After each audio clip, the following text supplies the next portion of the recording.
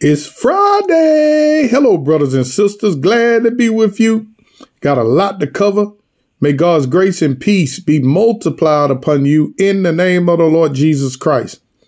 Father, I commit this teaching ministry unto you. And Lord, let my thoughts be established, Father, in the name of Jesus Christ. Let's go back to Romans 5. I got a lot to cover. I don't know if I'm going to get it all in.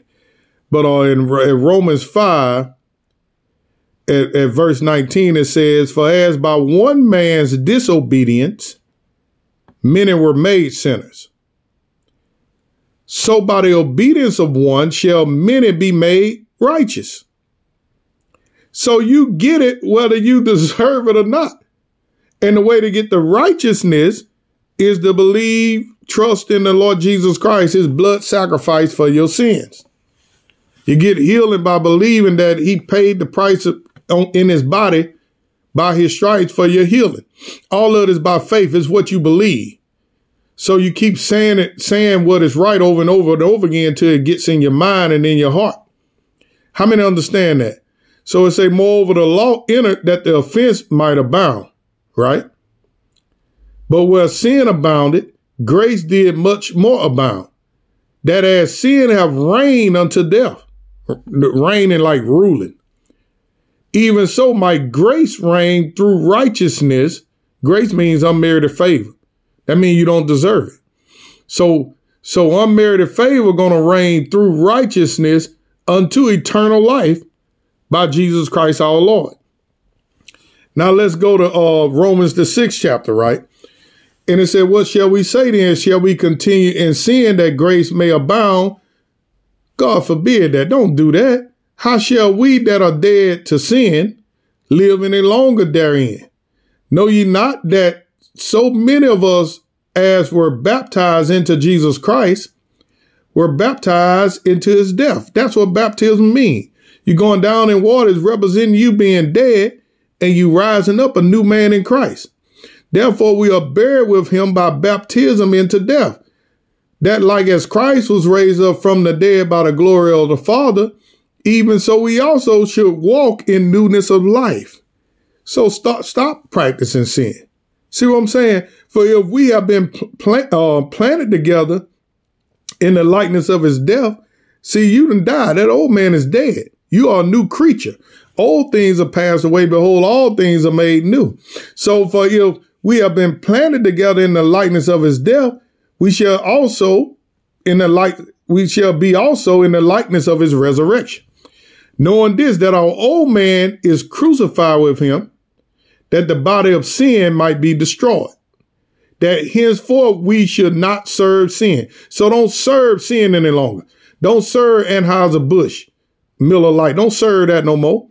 Don't serve the devil with his lust. Don't serve the devil with his covetousness. Don't serve the devil with his jealousy and with his rage. See, don't serve the devil with anger. For he that is dead is free from sin. See, you're free from sin. Verse 11 says, "Likewise reckon ye also yourselves to be dead indeed unto sin, but alive unto God through Jesus Christ our Lord." Now say this. Say, "I am dead to sin, and I am alive unto God through Jesus Christ my Lord." Verse 14, it says, "For sin shall not have dominion over you, for ye are not under law, but under grace." So sin can't dominate you no more. Why? Because you have received the Lord Jesus Christ. You have authority over it. Verse 19, we're still in Romans 6. It said, "I speak after the manner of men because of the infirmity of your flesh.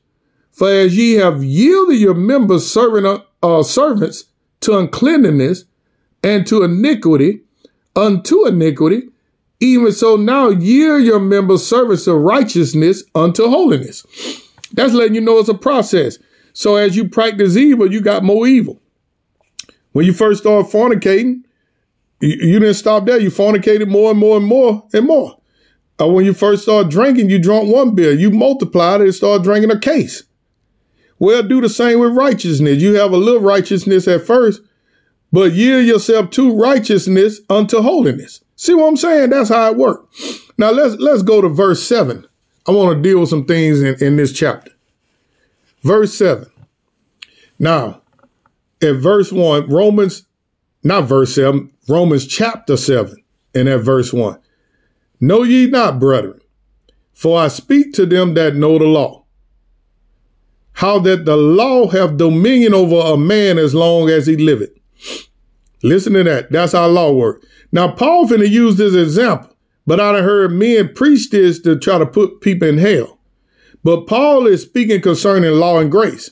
Now listen to the example he used. For the woman which hath an husband is bound by law to her husband so long as he liveth. But if the husband be dead, she is loose from the law of her husband. So then if while her husband liveth, she be married to another man, she shall be called an adulteress. But if her husband be dead, she is free from that law. Notice the language. Notice the language of Paul, that law. Now, under the law, both of them would have had to been stoned to death, am I right? So they still wouldn't be living anyway. So that lets you know right then, we ain't under that law no more. We don't have a Levitical priesthood here. We don't have nobody to pass judgment to get people stoned to death. That letting you know right now that most people ain't even under that law, right? Because they still living. So they wouldn't have even been able to remarry because they would have been, stoned to death. The man would have been stoned to death. Woman would have been stoned to death. See what I'm saying? So, wherefore, my brother, so you are all, really, you're dead to that law, and you would have been dead in the natural. So people come and say, well, you under that. Well, what, you going to stone them to death? You going to kill them? You're not even under that law no more. You ain't under the law of Moses. Now, Jesus still said it's sin, right? He said, he was talking to the Pharisees. He said, don't practice that. But it's a law that supersedes all of that. Your sins are forgiven when you believe on Christ Jesus. So if a woman got divorced and remarried, a man married to somebody else's wife who had been divorced, all of that is under the blood of Jesus. Now, with you being with your spouse as you is now, learn to love one another so you won't practice sin. Sin is not imputed to a born-again believer. I'm not saying that it's not sin. What I'm saying is that a new law supersedes the old law. A new commandment I give you. Love the Lord thy God with all our heart, mind, soul, and strength, and love thy neighbor as thyself. Under them, if you obey that, your spouse now, you ain't going to get a divorce no more. You ain't going to practice that sin no more. But that sin is already under the blood. You need to learn, both parties need to learn how to walk in love so you won't practice sin. It's not that a person going to hell because they sin. And that's how people preach it, because they don't understand the word. Like I said, the person would have been stoned to death anyway if they did it, so they wouldn't have been able to remarry. How many understand that? And if they would have been remarried, they would have got stoned to death immediately. But Jesus came and rescued the woman from being stoned to death, because he was trying to show you that he's ushering in a new covenant. See what I'm saying? But right here, people use that to preach, but Paul is talking about law and grace. That's why he says she's not under that law. See what I'm saying? So, wherefore, my brethren, hold up one second. Yeah, verse 3. So then if while her husband liveth, she be married to another man, she shall be called an adulteress. But if her husband be dead, she is free from that law, so she is no adulteress. Listen to it, because she ain't under that law no more, though she be married to another man.